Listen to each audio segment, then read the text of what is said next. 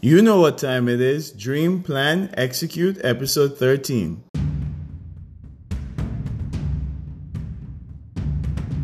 This is your opportunity to learn from other individuals working on their entrepreneurial and project management dreams and how they implement their dream, plan, and execute. In this podcast, we'll explore the metaphysics of dreaming and how to follow and listen to your intuition.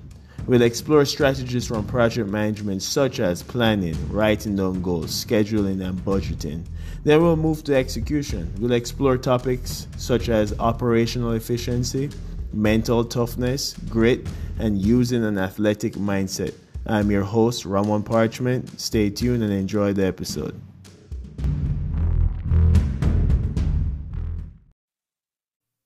Prince, how you doing today? Hey, Ramon, how you doing? I'm good, man. How's the weather in New York right now? It's nice and sunny, blue skies, but a little chilly. Gotcha. Yeah, over here in Minnesota, it's not too bad. Finally, it's 65 outside. But duty calls, and I'm just happy that I could have you on this podcast because you're somebody who, from I met you, Prince, you've always exuded a level of confidence in the scope of work that you're doing, but also an ability to dream past the fringes that people would consider myself or you as construction workers to want to dream about and plan and execute. And that's the reason why I have you on the podcast. I want people to get to know who is Prince, your upbringing, what you've done so far, and what's your dream plan and execute. So for the persons who don't know Prince, could you just kindly introduce yourself? Yeah, how you doing, everybody? My real name is Kaheem Addison. A lot of people refer to me as Prince. I've been in the union construction industry for about 15 years. Uh, I've been, done everything that you could do in the steel business, from sweeping the floor, getting up all the dust, to structural superintendent for one of the oldest steel fabricators in the New York City and tri-state area. Within my 12 years or so as a union ironworker, did a lot of high-profile steel projects in the New York City area. Some such as Citi Global Headquarters, which was a tenant-occupied renovation where I was blessed with meeting Ramon himself on that project. One Penn Plaza, 66 Hudson Yards NYU Tenant-Fit-Out, New York Presbyterian. Uh, I was, blessed with being able to do the work at the World Trade Center rebuild on towers 1, 3, and 4 in the hub. And there was a bunch of other jobs that I did and closed out in the New York City area. A big long list. But a little bit about myself is I'm pretty compassionate, with what I'm doing, whatever it is. I have the mindset that once I've started it, no matter how hard, it's got to be finished. That's a fact. For the most part, I would like to just, say that I'm a problem solver. I like problem solving. I like that there's a problem. I want to be the one to figure it out and get it done. Where some people may, sit there and bank on it or try to stray away from it. I want to know exactly what it is and get my brain going on try to, rectify the issue. That's 100% true because working with you at two moments come to mind with you. First time I really met you and saw your work when we were rigging that generator up onto the roof of Citibank, and just the way you were running the field, making sure everything was it was a tight fit too inside that generator bank. But everyone spoke highly of your capabilities of getting that job done, and they would not give that to any and anyone if they didn't trust your ability to execute. And that's something that you've time and time again. We worked on a different portion of the building, especially in the elevator that we were building, the double stacked elevator, and it wasn't an easy build. In an occupied tenant space, with also having to put reinforcing steel 30 floors above the opening, and still you were able to take that job and just figure out solutions faster than anyone else as pertains to the steel could figure out. So, I've seen you work. You've gotten a lot of accolades from other superintendents that I respect on the job. For all the scope of work you've done, you did the roof terrace work, you ran the whole job. And no, it's just been a pleasure working with you, especially meeting you at Citi. But you've done something that's special about you is that you've not just thought about the work that you've done for your someone's company, but you've gone and ventured into starting your own company. And that's amazing. Tell us about Pyramid Ironworks, how it started, and the scope and the dream for the future of it. Yeah, so after doing all those projects and, you know, kind of hearing people's thoughts about how good I do it and, giving me the praises, I would say. Because, just me doing it, I felt like I'm getting it done, but you need others to kind of give you the accolades to kind of motivate you to do more or kind of just acknowledge that you are doing the right thing and it's not just in your head or you may have felt like you weren't doing that good. And just having people like yourself that I well appreciate and other superintendents like you referenced that gives me feedback kind of excelled me to want more than the superintendent status that I have reached with the company that I was working for. So, you know, as the pandemic came, entrepreneurship was at the tip of everyone's brains. A lot of people went out and started all different kind of companies and excelled with them. I had a power washing company going at the time as a secondary, source of income, but just a secondary source of income and my talents with steel and my qualifications with steel, I just felt like if I applied the same attitude toward the power washing company, I felt like it would be a thing. So in 2021, I decided to make the decision to start a union steel company called Pyramid Ironworks. Um, Pyramid Ironworks was, kind of made to be a responsible, qualified MBE steel contractor.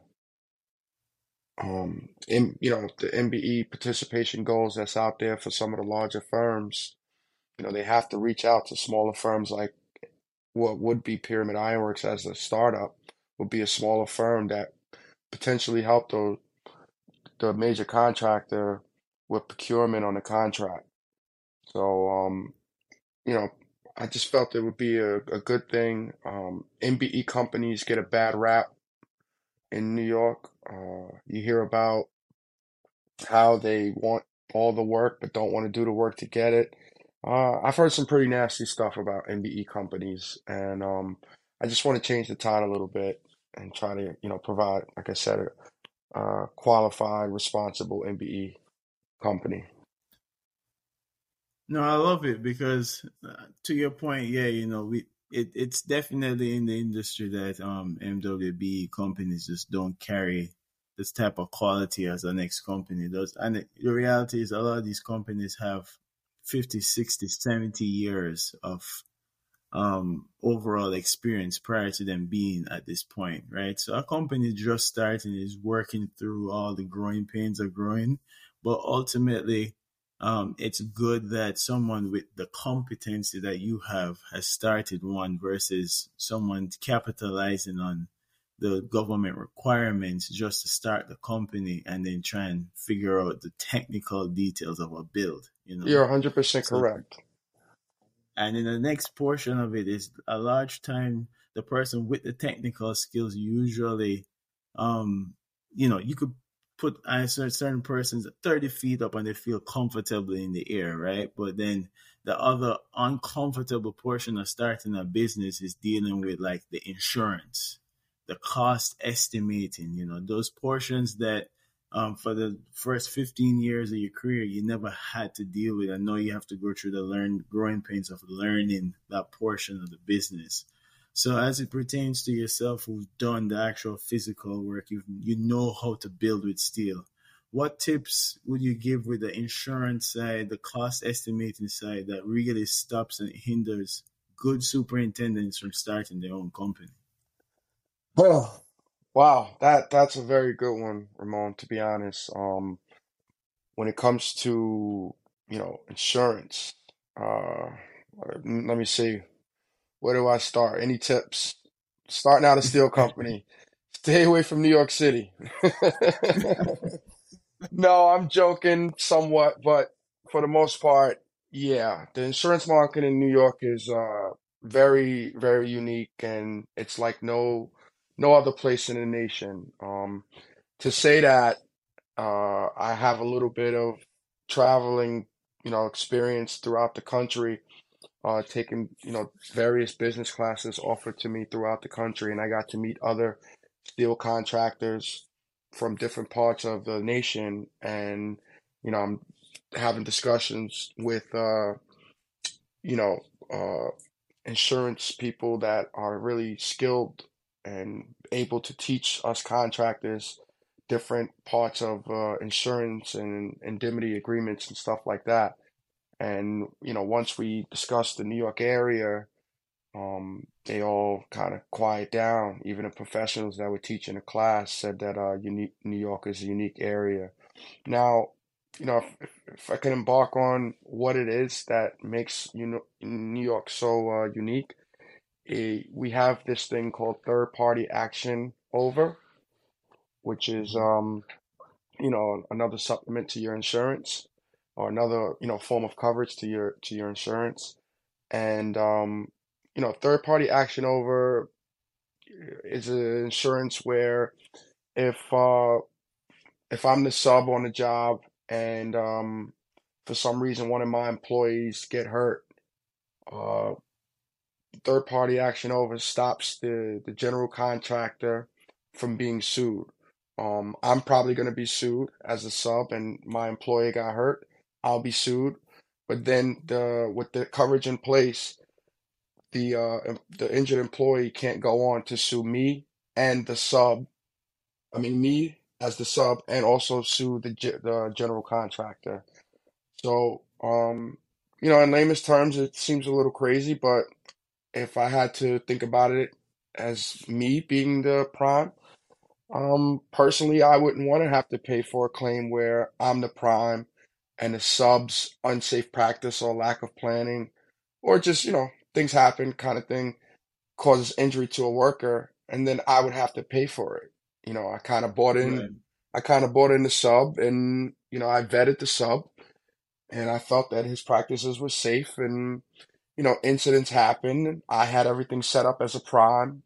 I told him, all of the safety things that I would like to have done on the project, and things happen. But at that point, I feel that the sub, where the employee got hurt, under his time clock, or his competent person, should kind of bear that responsibility. I shouldn't be, you know, sued also because I hired the sub.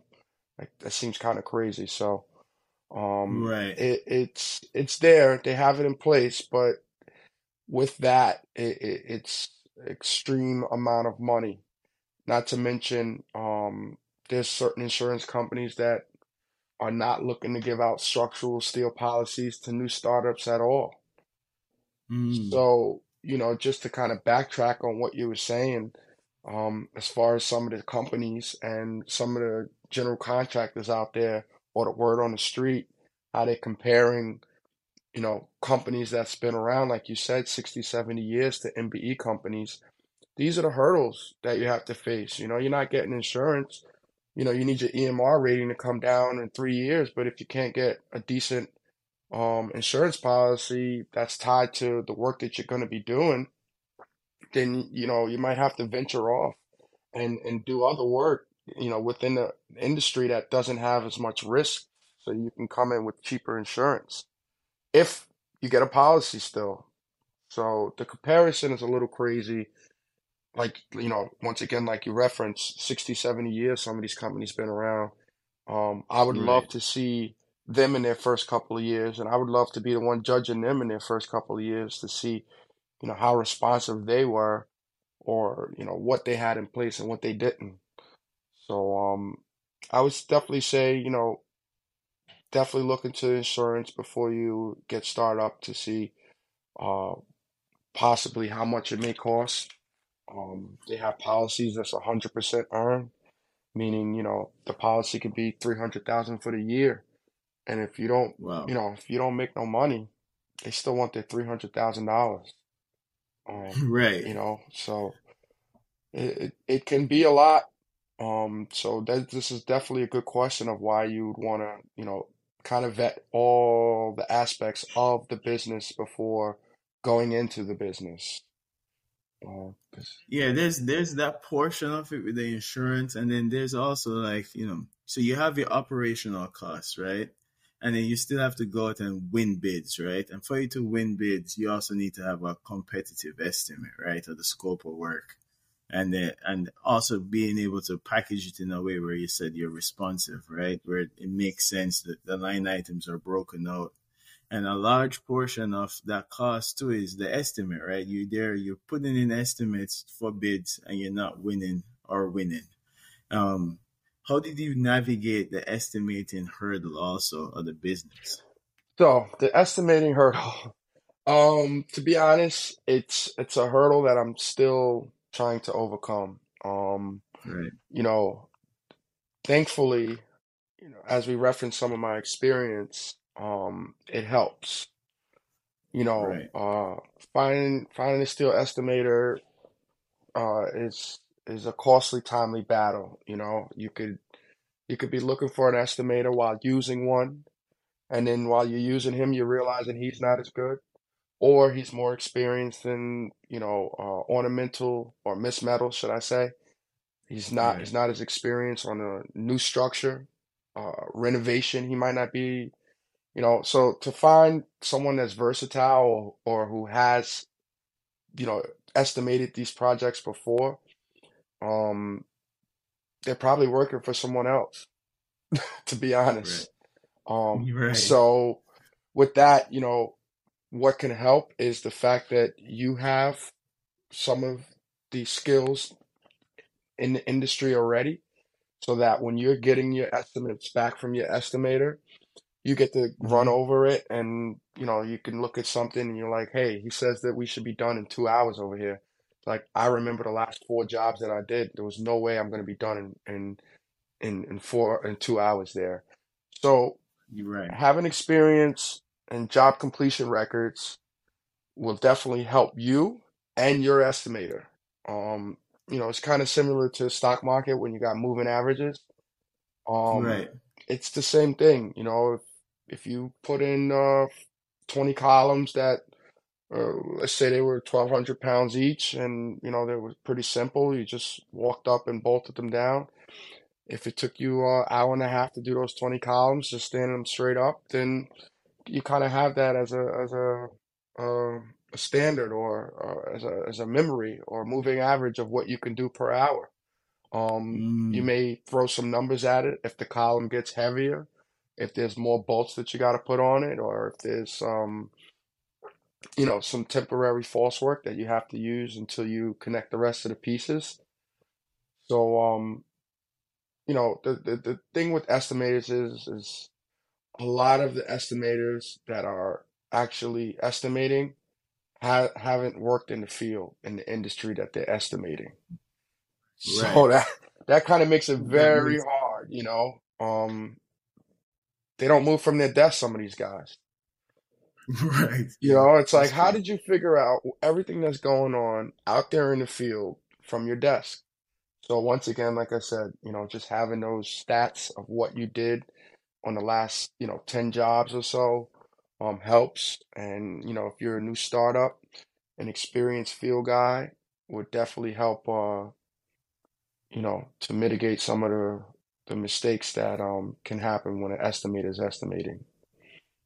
Yeah, it's tough, especially for guys who are estimating from the desk. The level of detail that goes into really capturing a good cost. I mean, I've done estimates before, and they usually have a factor that they use per square footage, but it's just not nuanced enough sometimes because there's just the logistics of how to get the members into the place that it needs to, and the last time with checking in through the loading dock, right? There just is some details that the last time going up the freight elevator, you remember when we were at Citi, it literally oh, you're losing at least an hour just getting into the building, right? And there's just those lost times add up when you're trying to get a job going, get a job to stay on schedule and in your budget. And having a experienced field person like yourself, working with someone who may have the technical skills of estimating, it just makes your estimate that much sharper and more accurate. And then there's also the game played of like, well, if I give the true estimate, do I win the bid? How do I go about giving an estimate where I don't get hurt, but also I don't want to be way out of the ballpark of the other person's estimating the job. It's a tough nuance to kind of balance out, and it takes time. So, but as it pertains to starting an MWBE company, like the steps where you went through and the lessons learned while doing that, because it's tough. When people see MWBE status, did you just fill out an application online? Is there other requirements for getting the status? So, um, yeah, as far as obtaining the status, obviously, you would have to qualify for it. Your personal net worth will come in question. You can't be a multimillionaire, minority trying to capitalize on the benefits of the programs that's offered. Obviously, your race comes into play. Uh, a minimal time in business. Some agencies have, a 1 year requirement that you've been in business for 1 year in order to receive the MWBE status. Um, you know, uh, there's other programs that's out there that also offers MWBE status for a fee. Those Mm, programs, I don't understand why you would want to charge MWBE company. I'm right. sure throughout this whole region, there's another company, maybe bigger than that issuing agency that would invest, which is true. So I signed up for one program and it was in the New York region, and it ended up being like a national minority development, like supplier database. And Mm, I looked in like Florida and I found, another sector or another agency of theirs that was an affiliate. And on their website, I found that Lowe's was willing to pay for the fees that I paid to be certified. So um, it's definitely, agencies out there that want to work with you and get you certified. The biggest thing, Ramon, if you don't mind me saying it, is I yeah. feel that the MWBE status um, Hmm. is really good because it could definitely be vital to the growth of your business. With the status, you're not just saying, "Oh, hey, I'm an MWBE. Look at the sticker on my, capability statement or on my business card." What it Right. is that depending on who issued you that MWBE status, usually they have programs to assist you in education, procurement, and funding that may be Mm, needed to perform on their contracts. Now, I feel that this is a great thing because, you could single out, you can make set asides and, for MWBEs and, that's all great, but if they really don't know what they're doing, then you're destined to fail. You're actually giving them a one-way ticket to fail. Um, right. versus you're bidding on a normal project with no MWBE requirements. So you go in there, you bid, and you might not win because the more qualified or the more experienced contractor got the right number and it makes sense. They were more responsive, and they're the way they answered certain things gave the procurement team notification or some kind of indication that this is the better person to go with. Now with the MWBE, let's say they did a set aside. There's 10 MWBEs in that set aside that's bidding amongst each other to win a contract. If they didn't have the education part of it, then that's 10 people that could be set up potentially to all fail. Right. So, the education part is bigger than anything because having the money and knowing how to estimate the job, right? You could do all of that, but you need the education to know how to submit the bids responsibly or read the specification sheets. You can read drawings, but hey, if you don't know how to read the specification sheets, Oh boy. Yeah, you're in you trouble. can you Yeah. can be all messed up. You got the quantities right, but you didn't make the actual product right. Right. They asked for a certain grade steel with a certain finish on it, and you kind of missed that. But you did get it right. You gave them 250 of Right. them. So, No, it's a tough industry, man. It's definitely a lot of moving pieces, like you said, and it requires a lot of technical details, attention to detail, and having a missed note. When I was in the estimating department back in the office, we always said there's just a saying: "There's the money's in the notes," right? Like the drawing is there for you to get your quantities, but you miss a key note in the details, it could be the difference between $100,000 and $200,000 miss, right? correct. And so, I'm reading the specs and just hammering between the specs and the notes, then go to the drawing to see if it matches up. Is really how you go about trying to get a decent understanding of what the intent is. And then, of course, the drawings are always the 100%. CDs are really, to me, 80% because they're just details that are just not well executed in the drawing, right? So, Correct. it's tough to get into that business. And I agree, we got to really assess what an MWBE is doing. It's taking on such a monumental task of competing in an arena, which is, I mean, New York is the greatest construction industry right now, right, in the US. And then you're talking about competing amongst some of these companies with a team of engineers, a team of estimators, right? It's not one person has spent maybe 20 years of their life estimating one specific trade, maybe steel and concrete, then you have someone else who does electrical. So it's a team effort on those sides, and then the MWB is trying to build their team. So there needs to be a little bit more understanding of how you would go about evaluating an MWBE and their experience, right? So and helping them through that by working with a larger GC who can give them that formal steps on how you would become more responsive. Yeah. Because on the GC side, we want good MWBs because you really do want to meet the requirement, Yeah. Yeah. You do. So I feel, just to add to that, Yeah. on top of, what we already discussed as far as MWBE versus, being a normal Mm-hmm. contract and experience and everything, it also seems like MWBEs are being rushed. Mm-hmm. They're being invited to bid at the last minute, a couple days before. Hey, can you get me that number by tomorrow? It's like, Mm-hmm. okay, how?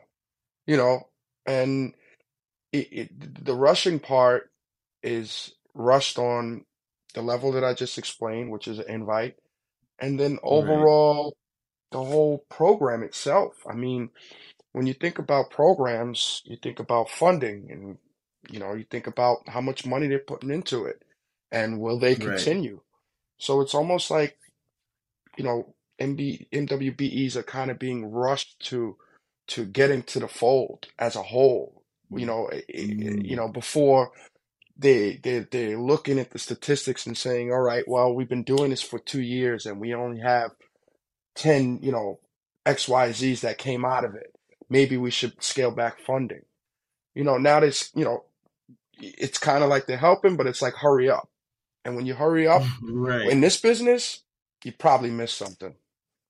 100%. So 100%. Yeah. So that's the nuance of New York. So do you find yourself trying to build your repertoire outside of New York? So what have you been doing to I know New York is just its own animal. We get that. But you say you start in your company, would you say you go outside of New York, you go to Florida or in the Midwest? Like, what would you recommend in that regard? So, um, obviously, my personal thoughts about New York Hmm. is if you can make it here, you can make it anywhere. And That's a fact. we've all heard that before, but it's kind of true. It's how I look at it. If you can endure Right, the hustle bustle, the attitudes, the everything's got to be done now kind of attitude that's applied to this region.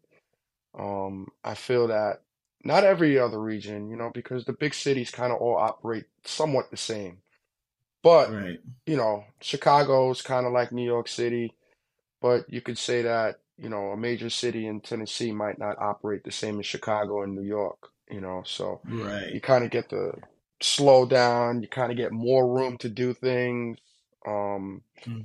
you got different rules sometimes. Definitely the insurance costs might be down, less risk.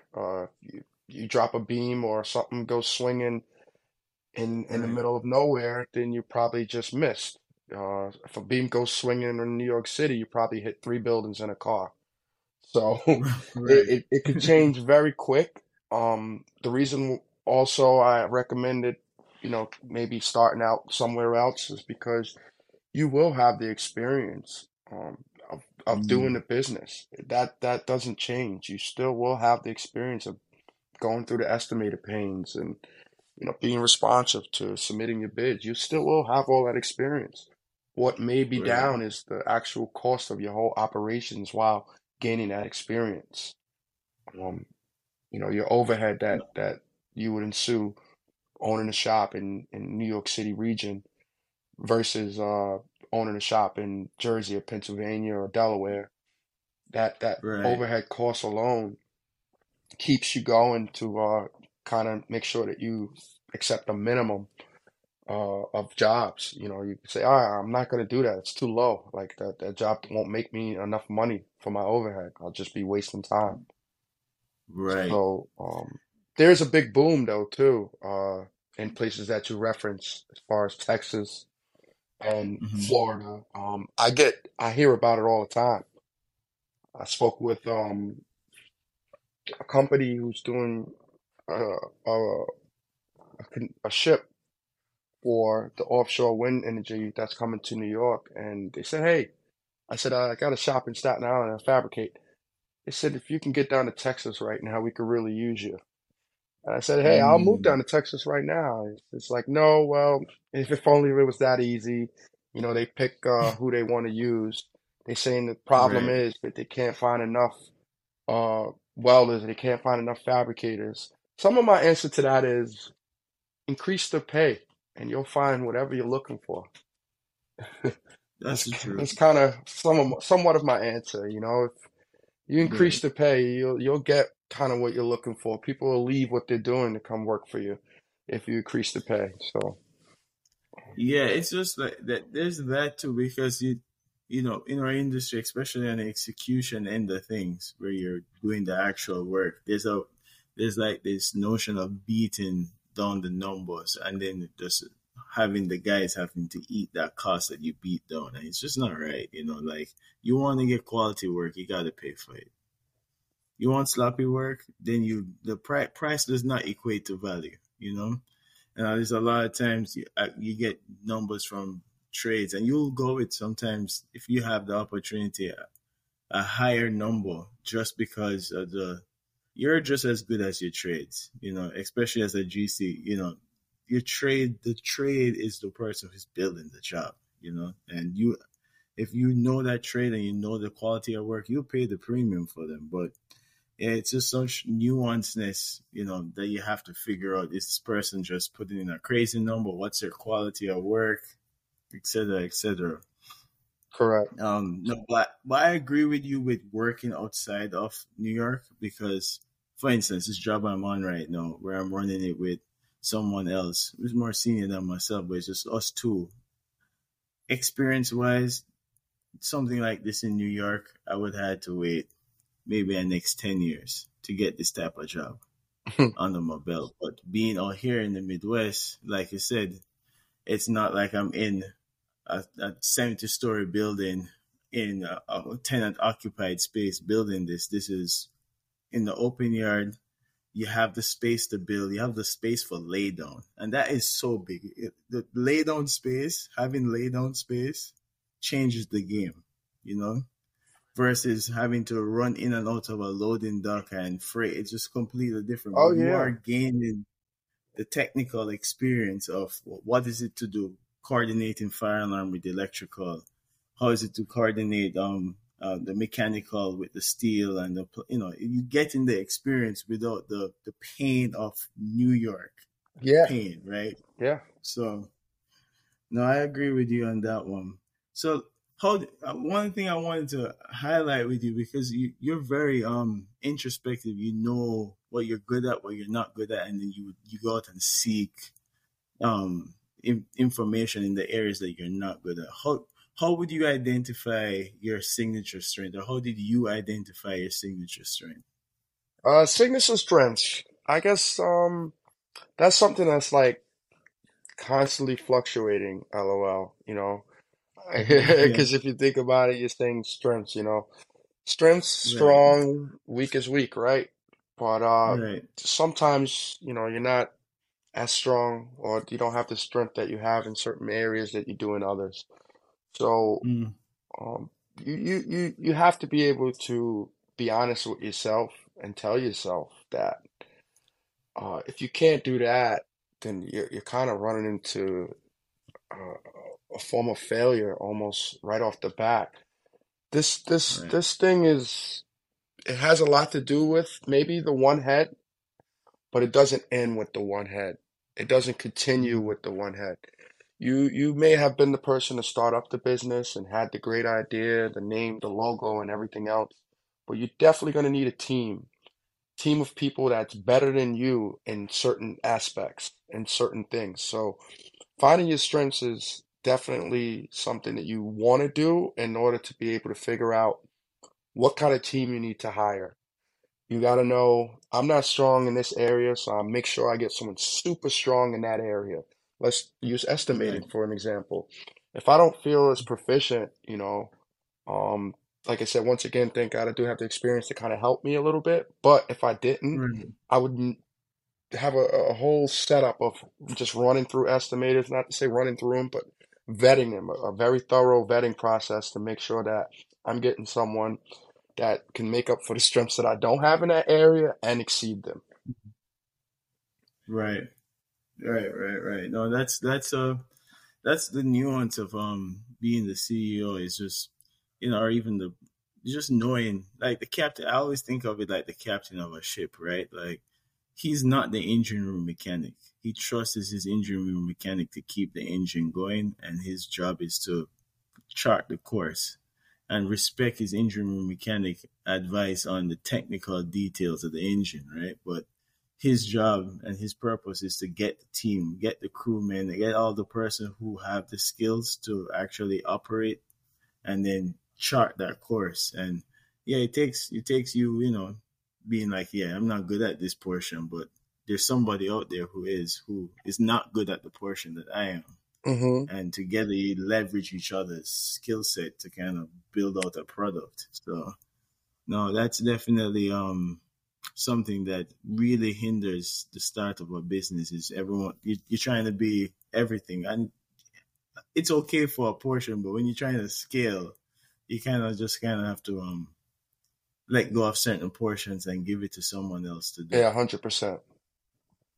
So productivity tips, I mean, like it's different working for yourself, right? Like it's not you don't have someone over your head telling you you have to hit this date. You are no your own boss. You have to do it for yourself. So as pertains to reducing procrastination and overall obstacles when it comes to executing the plan, like what have you been doing, or what do you seem to have helped you kind of get over those obstacles? Sure, procrastination, that's a good one. Procrastination is something that I feel that we're definitely all born with. Um, at the levels of how it can hinder us is up to us.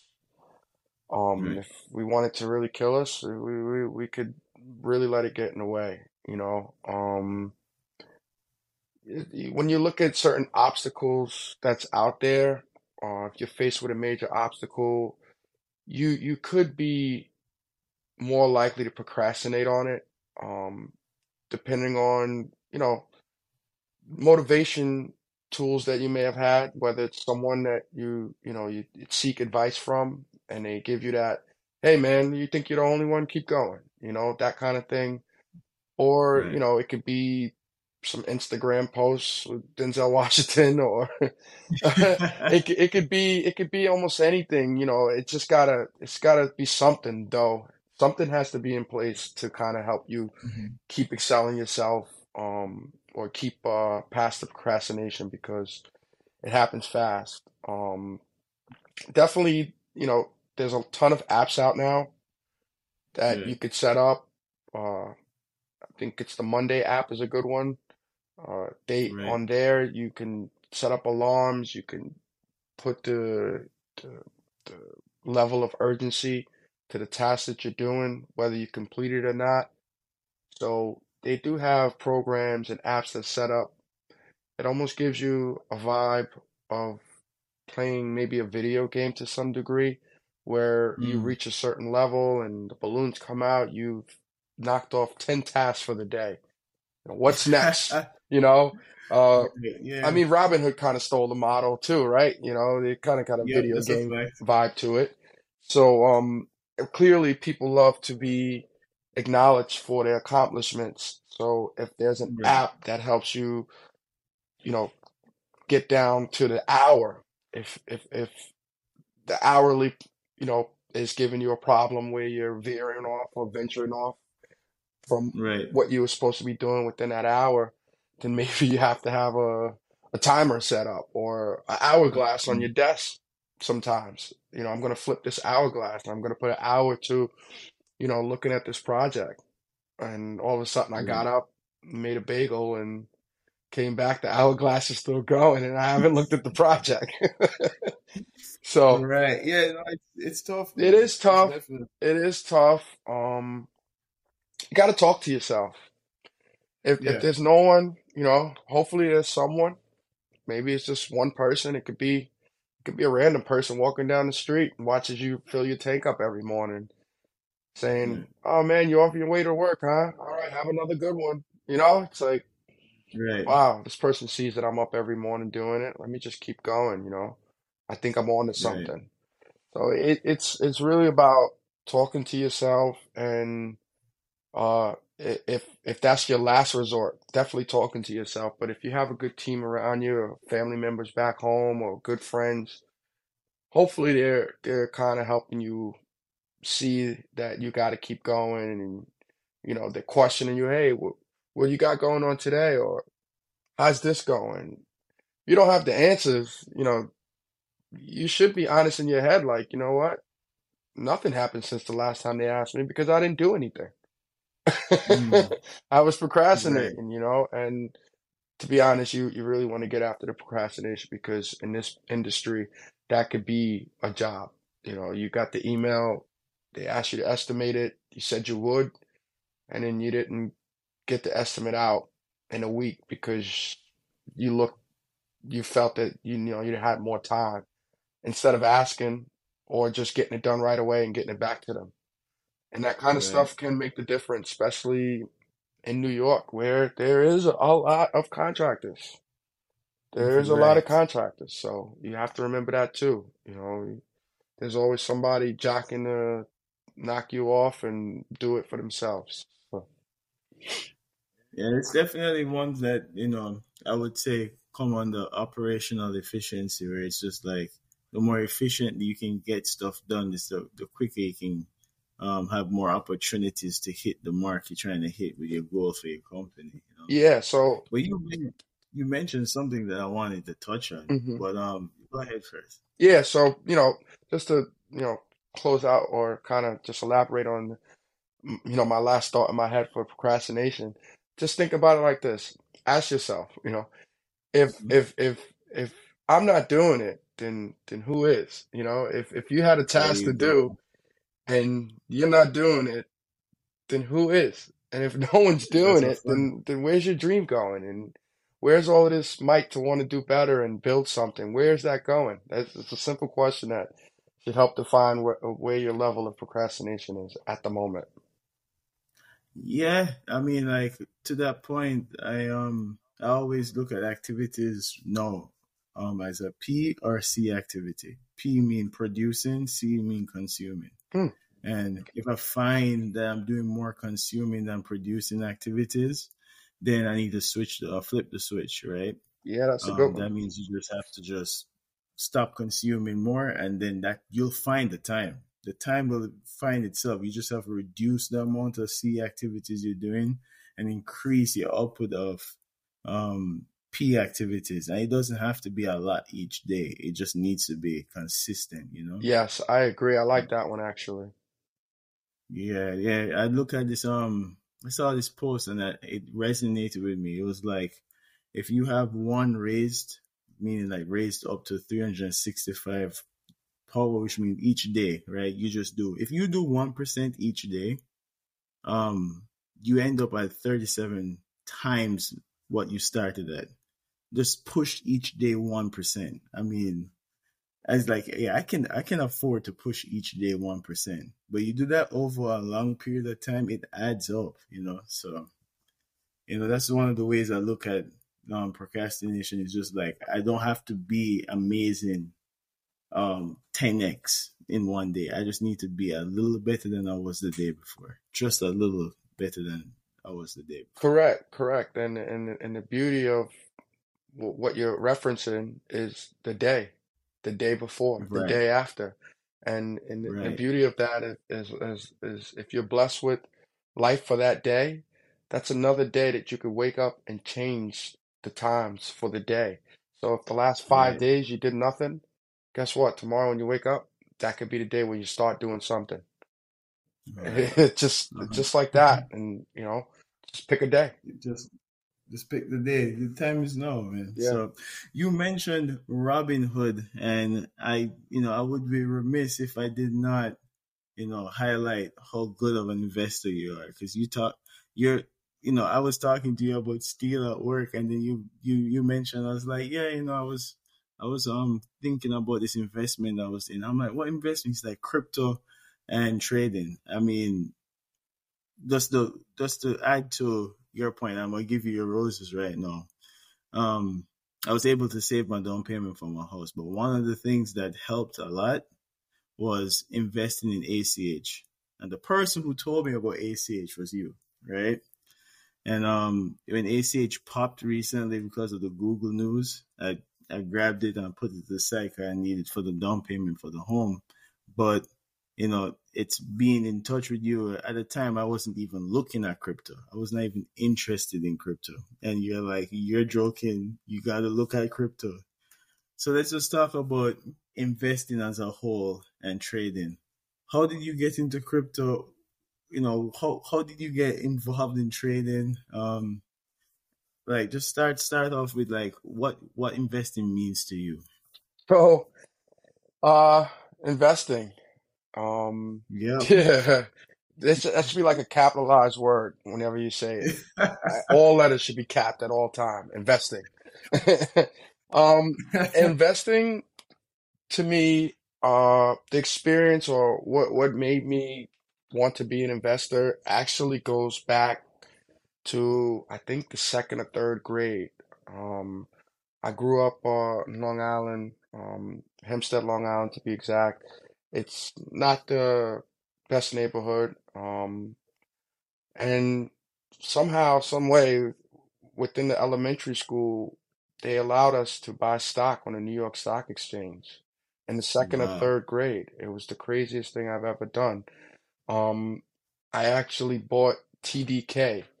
If Really? yeah, if you guys are, a little older, then you would know TDK was the tape maker back in the day. And, tapes were big. We cross them off, stuff the tissue inside the corners and record over them. And if your tape popped, obviously, you got to get a new tape. So Right.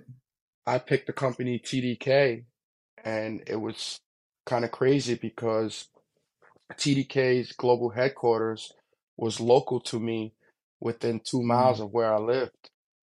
So, uh, not that it made a difference, I had to reach out to them and get all of their company information, the whole company portfolio, their earnings sheets, their balance sheet, everything, like I said, in the second and third grade, bought the stock. I had to do like a three-board presentation where I made a gigantic tape, and we actually went to the stock exchange and rang the bell, and we did all of that in the second and third grade. You rang the bell? Yeah, yeah, we all did. Oh Yeah, we man, all that's stood dope. there, and the whole class, we all stood there, and it was pretty cool. So as I grew up, just kind of kept my head on it and just the thought about it, but not really like so much. I definitely forgot about it all. Mm. And I would say Tesla kind of opened my eyes to it and reading the Mm. newspaper, traveling to the city. You're traveling to the city every day from Long Island, you see people reading the Wall Street Journal, and you're looking at these brokers on the train, and I'm sitting there with dirty boots and they got nice clean Ferragamo shoes on, and it's like I kind of want to think about what it is that they're doing, or possibly make an investment, or buy a stock. And you hear about people, you know, dividends, hear dividend payments, you hear about all of this, and it kind of intrigued me to want to kind of set that up, with the money Right. that I was making, ironworking. I kind of wanted to put some more to the side and have something tied in, some kind of money tied into some kind of investment that I would never touch, or that can hopefully lead me to some kind of comfortability financially later down the road in life. Mm. So I really wanted to get into Tesla, um, but at the time I had the money in hand to put what would have been uh, a change in life. Maybe not even us having this conversation. Maybe we would never have met. But Right. at the time, or put it this way, if the money was in there at the time that I wanted to do it, we would have never, Mm-hmm. we possibly would have never have met on these terms. That's a Gotcha, I hear fact. you. So some of what changed that was technology. At the time when I was Right. looking to put the money down, there was no Robinhood. There was no apps per se, or Right. they weren't as friendly, or if there was an app out there, you still had to go through a bunch of different things to get going with your account. Versus Robinhood, you Mhm. can plunk the first 1,000 down, and it's instant deposit and you're trading away.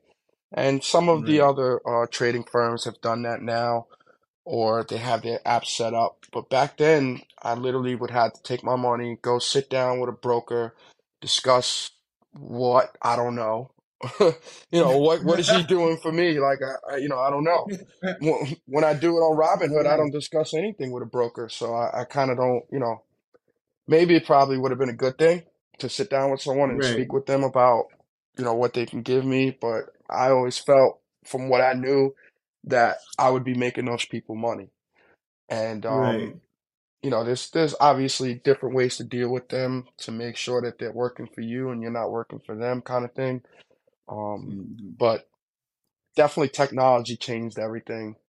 So I missed the first Bitcoin wave, Right. and you know all iron workers, we were all talking about it, back in 2017 or so, how it dropped and everything else. And I bought some Ethereum on the way down. I think I bought it around Mhm. 300 something dollars, maybe a little less. And then it really tanked and sat down low, and I just kept buying some more. And, I think it was what, 21 or 2020. Don't quote me on Right. the year, but it started all coming back. So I already had deleted the app off my phone because I didn't want to look at it.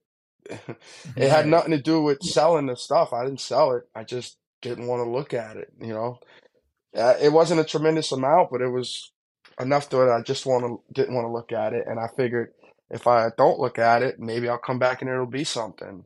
And it did. Right. It did. It started waking up, and it yielded me some pretty good percentages, And from there, I kind of was motivated again. And with the pandemic, just sitting home, um, seeing, the lows, how the market just tanked like that, and Hmm. watching the stuff come back up, it was inspiring that when it goes down, it'll come back up. Now, I don't know if there's a disclaimer on this, but that is definitely not true. Some stuff does go out and never come back. But Right.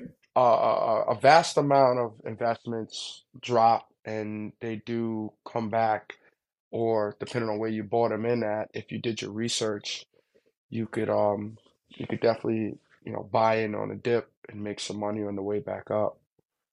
So, So how did you transition from buying stock into trading options? oh yeah, so my options trading. So, it was just like everything else, you kind of in the field, you're kind of doing something. If I'm in ironworking, then maybe, yeah, I want to learn how to iron, I want to learn how to weld. I don't Right. even want to learn how to plumb up. So I was buying, the stock and holding it and kind of swing trading it, just buying the stocks itself and just doing researches on ETFs, just trying to broaden my horizons more on Hmm. different ways to make money. And more I looked, I realized there's a plethora of ways to make money off the market. Ups, downs. From you, I learned sideways. Right. You know, there's so many different ways. So somehow I got into options trading. I really wish I could pinpoint it more, but I think it Hmm. was definitely just watching people make money off of them and Right. really understanding the concept of what it is that they're doing. They're basically borrowing, they're making money off of borrowed borrowed assets in a sense. Right. If they can, make a good guess or educated guess, should I say, on where it Right. would be in the future. So with that, the understanding of what it was and the multiplier of what you yield if you bought an option versus swing trading, or swing trade, if a swing trade gives you 3% in a day and you bought a similar option that can move somewhat with it, you're moving 15% versus the swing trade moving 3% in a day. So that intrigued me some more. I can get 15. Yeah, of course. Yeah, so, Right. obviously winning and, certain things kind of intrigued me to get more into it. Now, with that, there had to be some lost some So lost I call it funds. market. I call it market tuition. You pay for school, so you have Yeah. to pay some market tuition. Yeah, I mean, You what it's know, a win if you never lost, right? So that's a fact. um yeah, with that, I kind of just kept going with it, and there was this AMC trades where I, Right. pulled in thousands of percentages, Right. jumping all over the floor of the building. Guys are looking, what's going on with you over there? Oh, nothing. I'm not buying lunch for nobody, so oh, nothing, my kid got 100 on his test. I'm super happy, you know. Super Yeah, excited. but little Hmm. did I know it was, at that time there was a lot of people who had actually got into it, but a lot of people Hmm. were swing trading. So when they heard that I Right. put in like $39 on a random AMC option and yielded thousands of dollars afterward, they were like, "What?" But what I found that not a lot of people really understand it as simple as it can be. I find that Right. not a lot of people gravitate toward it or like the idea of how it works or Right. just understand the whole concept of it all. And I try to help everybody, which is just a Yeah. normal practice of mine. So I sent them YouTube videos. I explained I explained it in lamest terms as much as possible. I've tied it to other things, like leasing a car, and you know, it's just not for everybody. And really, it really isn't because yeah, I find that maybe it's just a bias to our industry, but I feel that the technical details and requirements necessary to build a job properly and the skill that you need to have accomplished and learned over 10, 15 years to be a master electrician or master iron worker, um, it's comparable to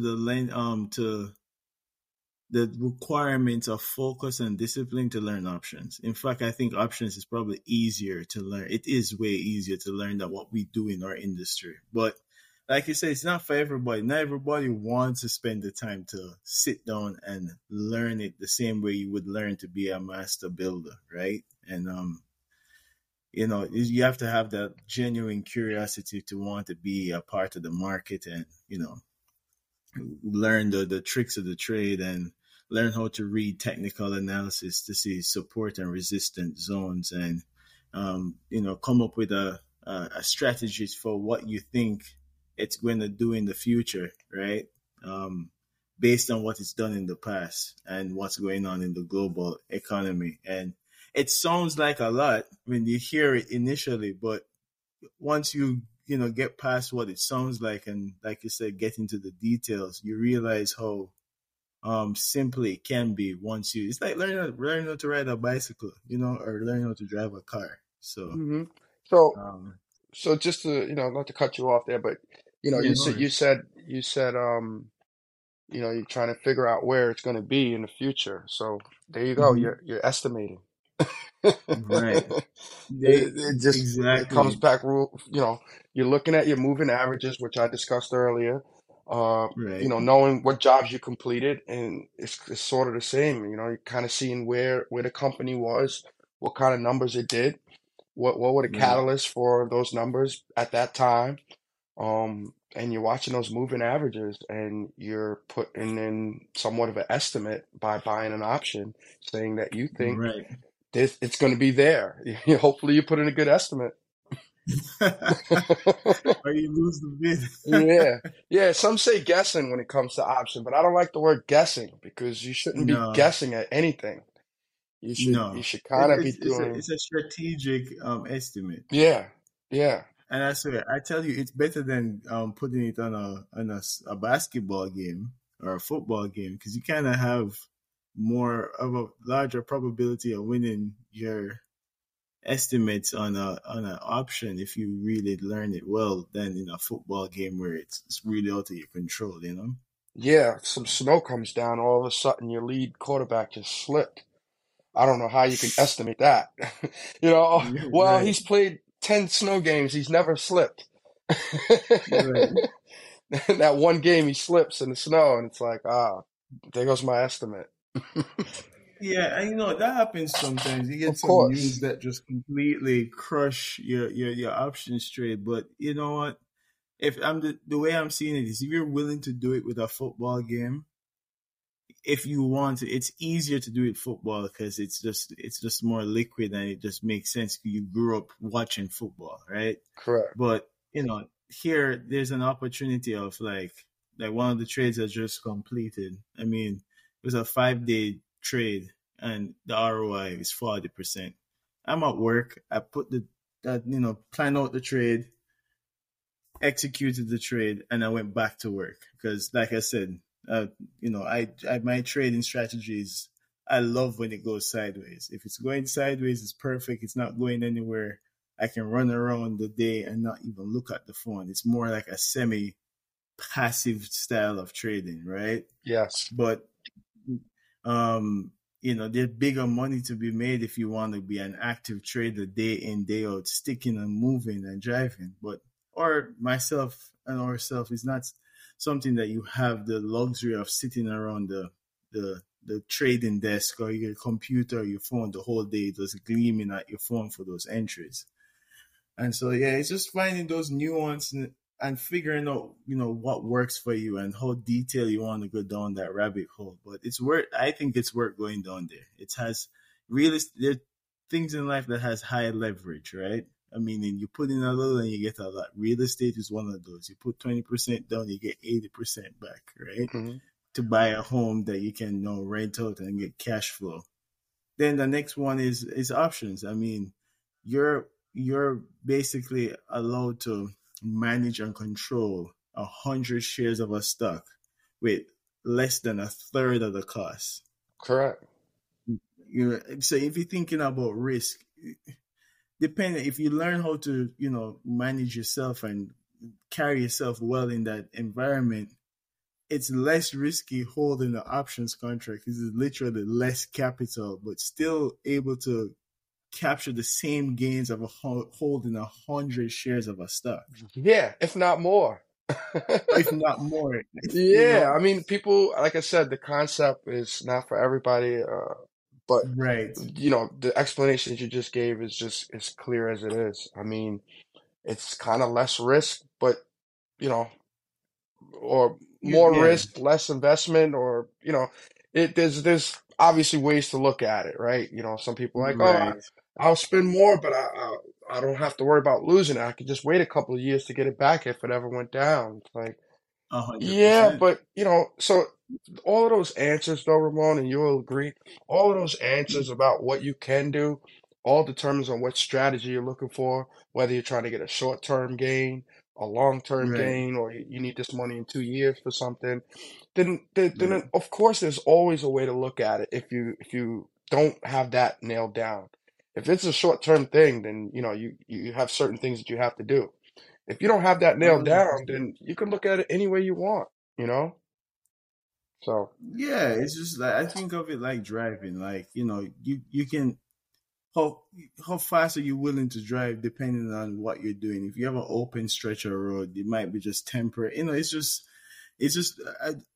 I always think of it like never going to something not knowing you have a range of why you're doing what you're doing, right? And understanding why you're doing what you're doing. Like a trade is not an investment sometimes because you could just be capturing momentum, right? correct. Versus the long term outlook of what this company is, right? So you hear Apple have some bad news and you short it to the downside.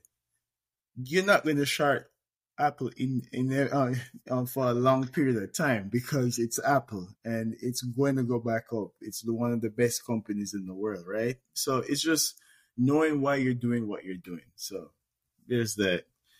So one thing I wanted to capture with you is, we're all, go getters, high achievers, working hard to get to our goals. But there are moments in life where you have this low energy moment, low momentum moment. How do you go about dealing with those moments where things just not going according to plan, options trade not working, you lose out on a bid? How do you recover and get back on the task ahead? Um, yeah, I would say that's a good one. Um, it happens. Um, Right, I say, oh, you gotta be strong, you gotta be this, The- we've said it a bunch of times. Everyone's different. How we approach right, problems is different. How we deal with our problems are different. But the outcome should be the same for everyone, or should kind of end the same, which is, get back to it.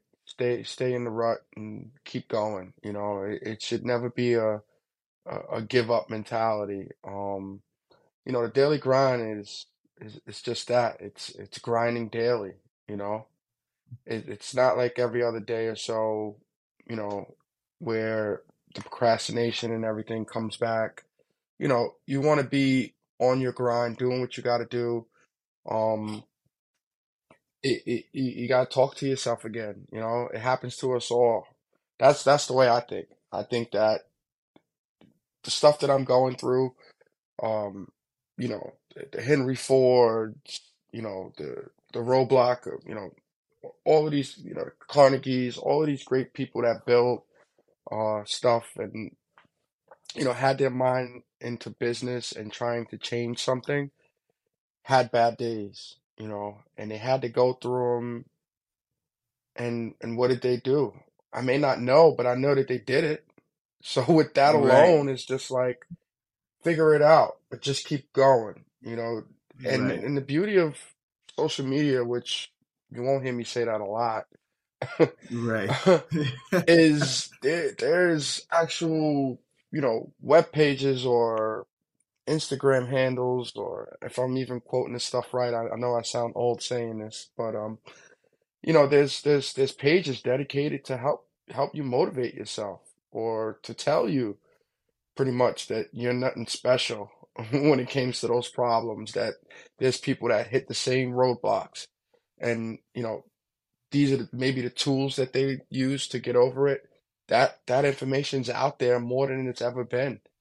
Right. A lot of stuff's been tied to books. Some people don't read. So now what? They have audio books.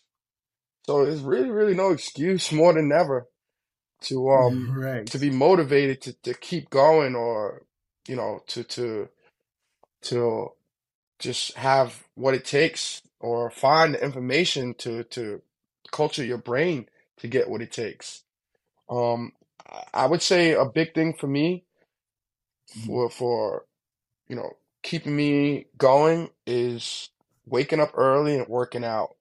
Um, I'm not like Nice. some muscle guy or anything like that.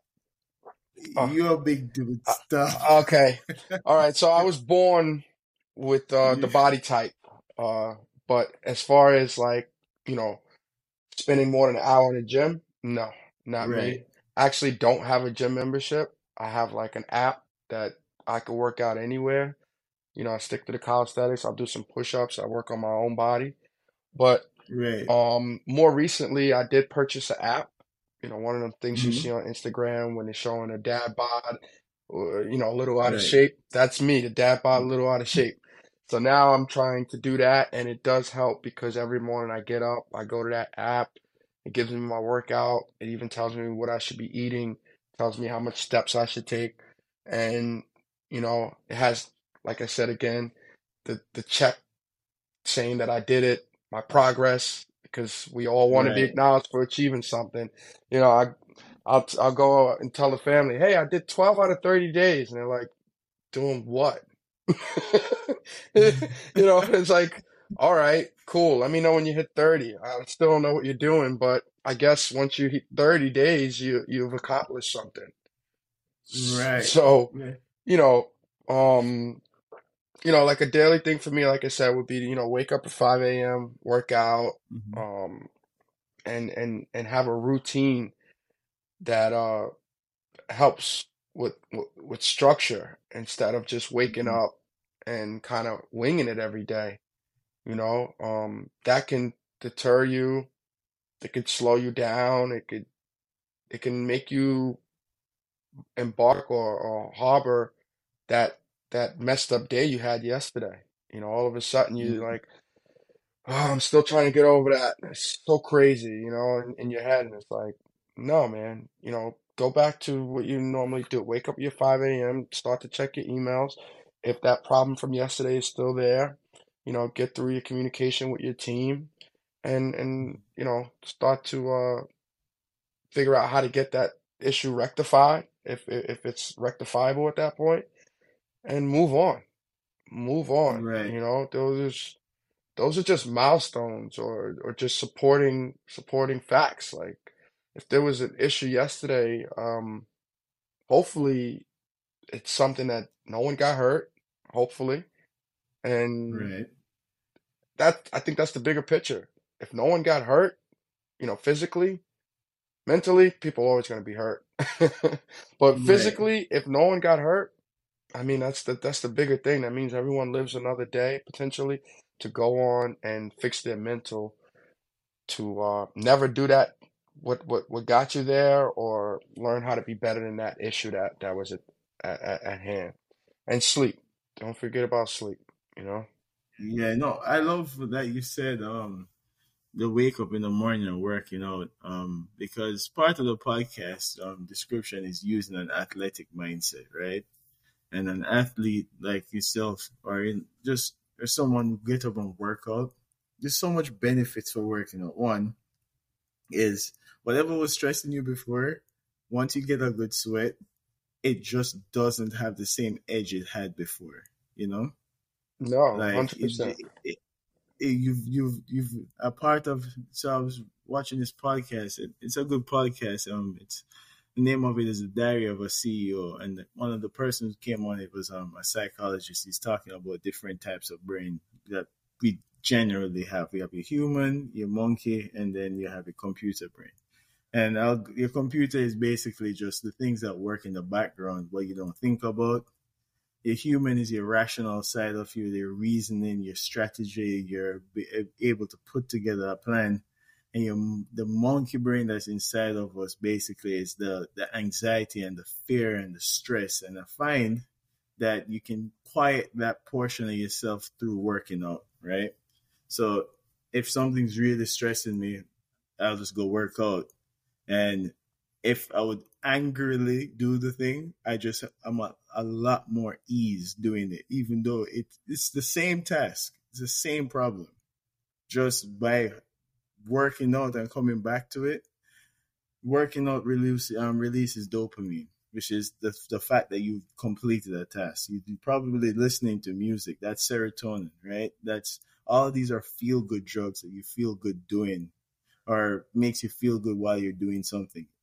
Exercise allows you to do that and have that as a base. And then you finish a task. If I can lift this weight or work out and be consistent here, it'll translate into everything else you're doing. So Yeah, I'm happy that you recognize that. And you get most out of your day too, because it's an anchoring point. You start early in the morning, you're up earlier than most people, which means you've probably accomplished, you've gotten that out the way. Now it's tackle the rest of the day. You know? correct, correct. And I guess, just to elaborate for the, on that part of it, I think just just ask yourself, what would such and such do in this situation? I say such and such because a lot of people say, Mm-hmm. "Oh, what would Jesus do?" What would this person do? Sometimes Right. it's actual people that I know that I'm watching, or and Mm, I'm physically tied to them, or like right. uh, like my little cousin. I look at him and I'm seeing what he's accomplishing and his work ethic and how hard he goes about it and what he's achieving, and still just goes right back to the hard work. And that's somebody that's living that I can look at and think to myself, if he could do it, I know I can do it. Just get through it. Right. So, definitely look at other people. Don't be afraid to look at other people. Don't get caught up in what they have, but just get caught up in the drive, the drive, Mm, and maybe even just take a look at their failures to tell you that failure's out there. You know, right. just just know that you're not the only person going through whatever you think you are for the most part. And even if uniquely you are, you still have to overcome it and build your character back up for good health reasons. No, that's a fact. So outside of this work grind, the working out, what other stuff do you do outside of work for fun, your enjoyment? Um, Outside of work, I work. Yeah. No.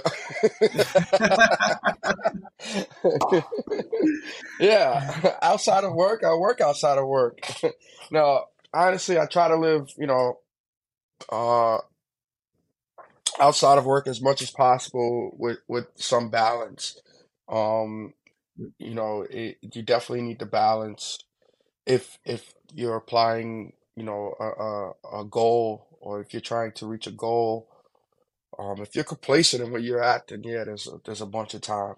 You go to work for Mm, somebody, and as soon as that clock strikes, you go live your life, and do it again and right. again and again. But if you're really trying to, grab or reach a goal, sometimes it just takes a little more than that. I'm not saying that, the people that works and goes and plays the rest of the day or have fun the rest of the day don't have it figured out.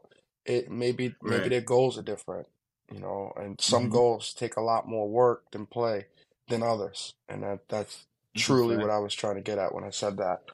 Um, but I have family and kids, so working hard and doing things. that came from me working hard is Mm-hmm. confirming, that I could do that cycle again. Maybe I work a little harder, maybe I get more time to do, things that I like to do, or um, more revenue to spend on certain things that I'm doing that I may not have. So for me, I'm a beach bum. I love the beach. I live on Long Island. Right. I'm like 10 minutes away from the beach, so I like, go fishing, swimming. They have car shows at the beach and stargazing. But outdoors is pretty cool to me, you know, getting on a couple of walks. I know I sound crazy saying this stuff, but it came with maturity and age. I couldn't see myself Mm. walking around a forest, period. Then again, the other day we went for a walk, and I'm like, baby, next time we're gonna bring the bikes. You know, Right. just the adventure side of me. So that No, it definitely adds to it, man. I mean, West Hempstead is right beside Hempstead, and my wife, she's from West Hempstead, and she's never been to the trail at West Hempstead Park until we got together, and she's like, "I wish I knew this was out there more often, because I would have just came out here and just walked." well, you've been gone for a while, huh? Yeah. They redid it.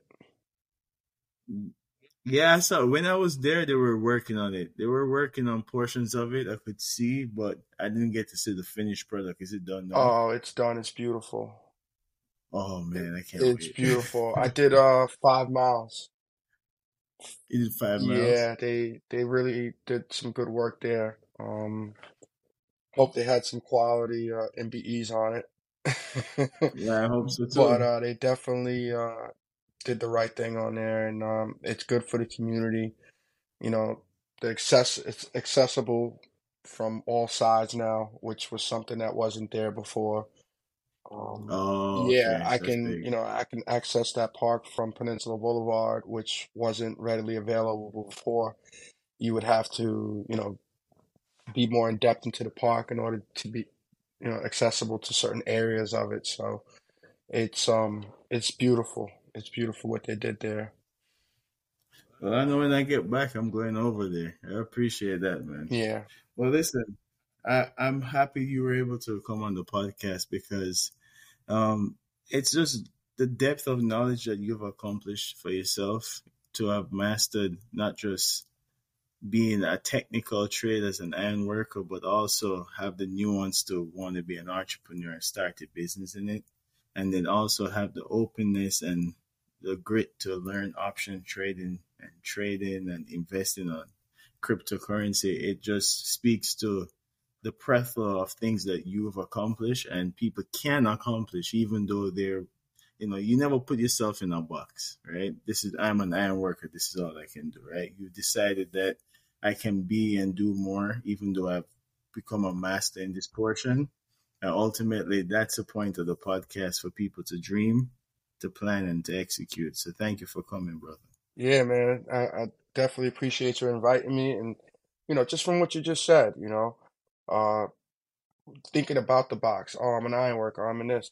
Hey, it could be people telling you what you're gonna Mm, be. That should be your number one motivation. People telling you, hey, you're just gonna be a welder, or you're just this. Like, you know what?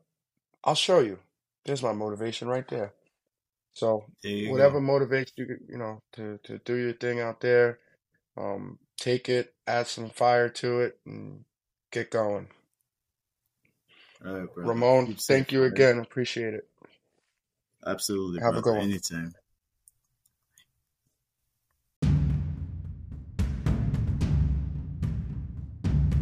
We've come to the end of the episode. Always remember the road to greatness is long and hard.